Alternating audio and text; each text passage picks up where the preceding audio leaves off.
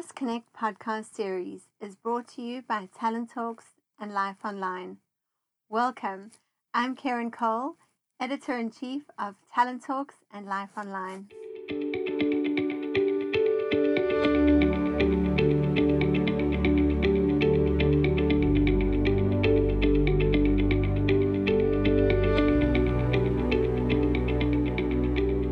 Welcome, everyone. I'm so pleased to be joined today with Caitlin Watson, and together we are recording part 2 of our Imposter to Empowered series.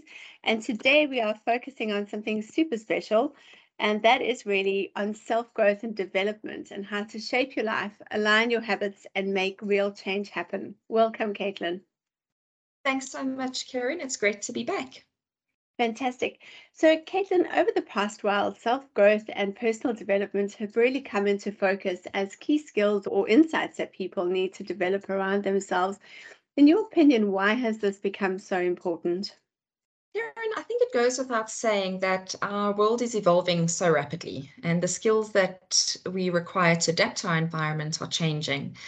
Given that 55% of our global workforce is not actually skilled for our current world of work, never mind the future world of work, we really do have our work cut out for us.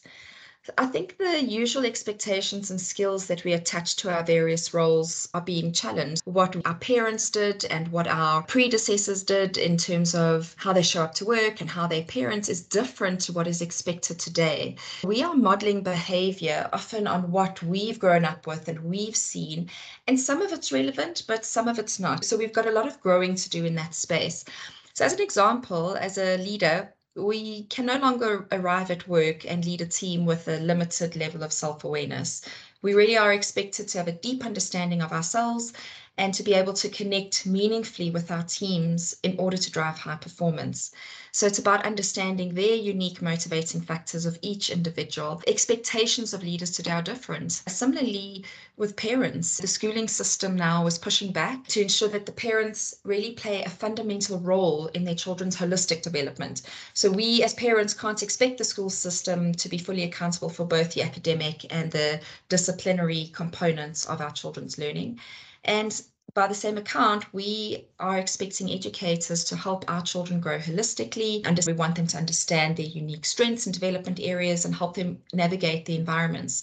So what we saw as traditional roles, and we thought we had a roadmap for parenting, for being leaders, for being people operating in a work environment, that has changed. And I think it's difficult to accept that we might not be prepared for all of these expectations that have now been placed on us in these different roles. But I think it's so important, firstly, to recognize that we may not be prepared. And then secondly, focus on those elements that we can actually control. And that's something that kind of landed on my radar this year.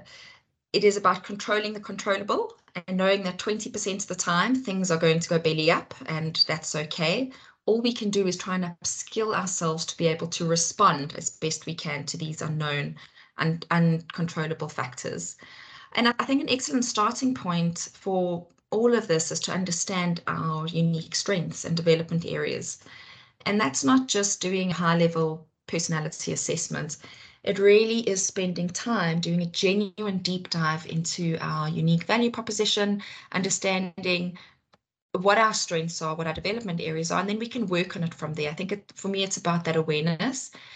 And then just lastly, I think many organizations say that they prioritize learning and development, and we see it as part of these beautiful culture plans and talent landscape, strategic workforce plan. But actually, what I've seen is often a lack of individual development plans where we're taking those capability themes and making them real and specific to individuals, and then tracking progress against these and actually discussing it on a monthly basis between managers and employees. I've seen poor attendance at training sessions. So we're spending loads of money making the space for people to learn now that a lot of organizations are doing face-to-face training. People are not attending, saying they've got other priorities. So it's not being prioritized in reality and in practice. And then slow adoption of different learning avenues, such as learning platforms, e-learning, etc. I really think it's critical for those employees and people who've traditionally looked to their organizations to identify their development needs and book them on training. There needs to be a shift. And the shift for me involves moving from this passive learner to the learning journey owner and looking at learning holistically. So really looking at the different opportunities there are in our environments in terms of that 70-20-10 learning principle we may have chatted about before. And that is 70% of your learning is happening on the job. Those are happening in the moment. It's utilizing something like YouTube to quickly do a tutorial for 2 minutes on how to do a particular Excel formula. It is attending meetings, given the right sort of exposure aligned to your work, and then 20% of your coaching and mentoring, and then only 10% is that formal component. But even that component we're not always getting right. So the bottom line is that employees who don't own their learning journey will fail to upskill themselves sufficiently enough to keep up with this rapidly changing world, and will struggle to remain relevant in the industry. So it really should be a genuine focus of every employee entering the work world. Absolutely. And tell me, from your perspective, what are some of the practices that you follow personally to continue your own growth and development? So I think any true learning process should be self-refreshing. And I think for me, that's around identifying opportunities to learn in every environment. And it doesn't always have to be your traditional singular learning intervention. Learning happens for it to really be adopted and for real change to happen. It's those small learning bites, those small changes in habits that are consistently applied over time. And that creates the self-refreshing process, this self-refreshing learning process. So the sort of things I do is I love researching. So I'm always reading up on things that are interesting to me. And I have a passion for people. So I'm often reading up on how people tick, what makes people tick, what makes leaders, particular leaders, successful, understanding the growth mindset. So I do a lot of bits of reading. In the past, I used to read books end to end, but now there is so much information available in bite-sized chunks that in the morning while I'm having my breakfast, I can spend 10 minutes reading an article. As an example, I do podcasts such as these, so that forces me to really dive into the content, do a bit more research and make sure that I've got quality. So I learn in that way. And I'm just always looking for opportunities to connect with people. I like to write articles. Often people will ask me to come and facilitate a workshop that's outside of my work environment. And that's great because it means then I've got to go back and refresh on content and look for additional sources.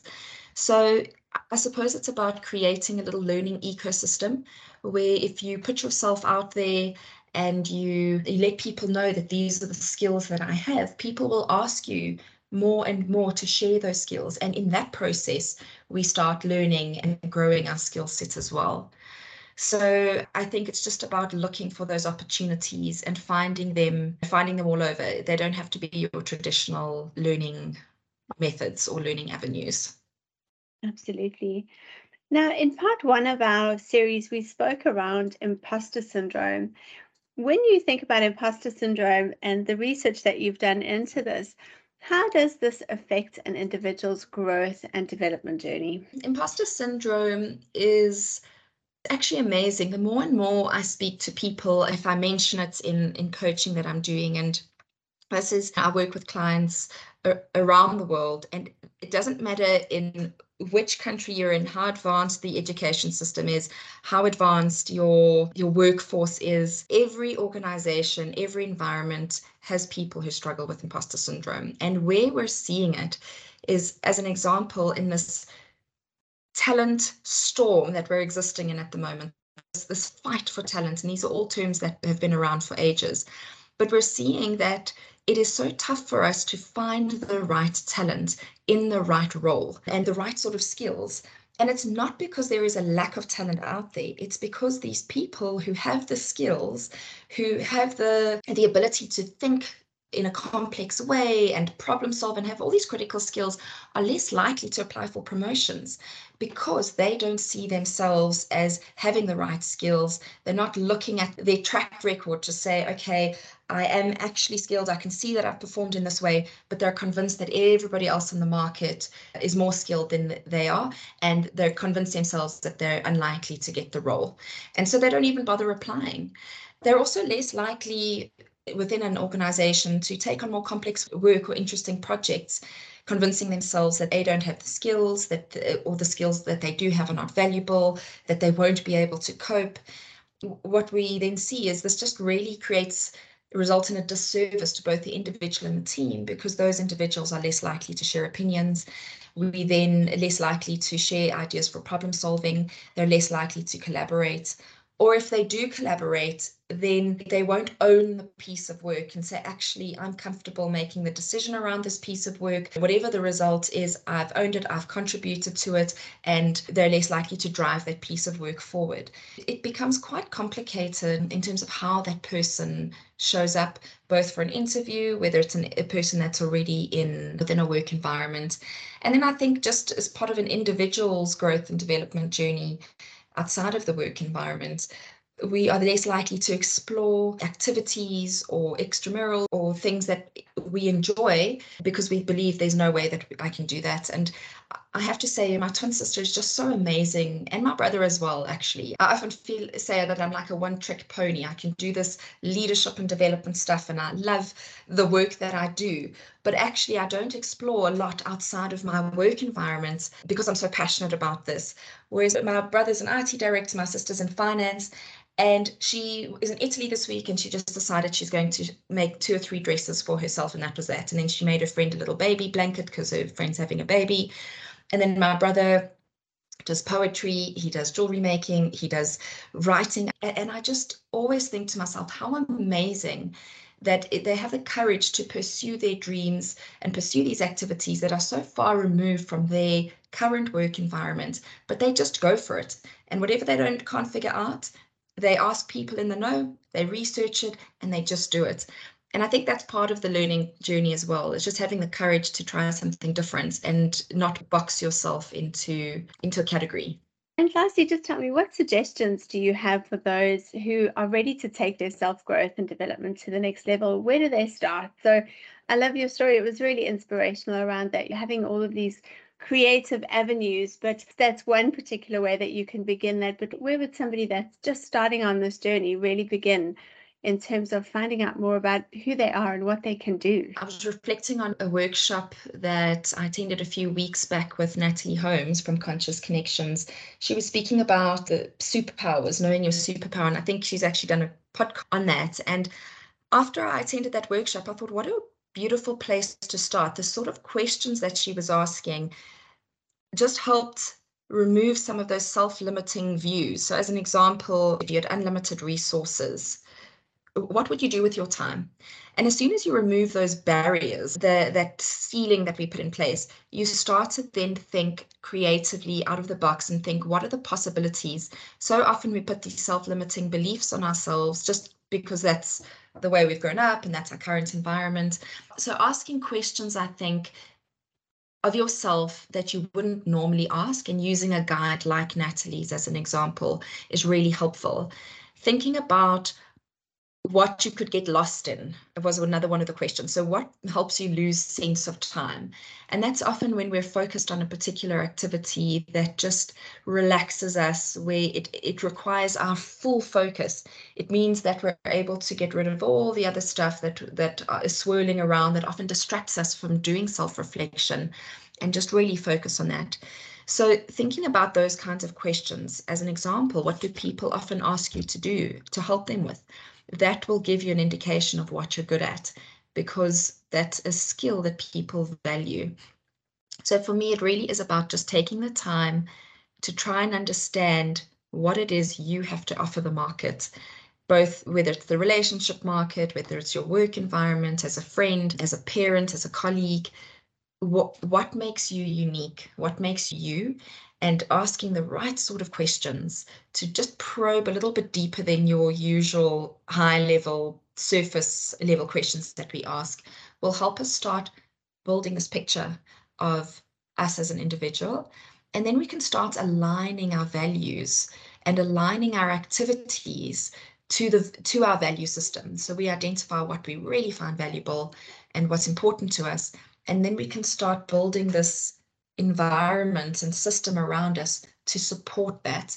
So I think it's about having a clear idea of what you have to offer, what makes you, what's your unique value proposition, and then identifying your values.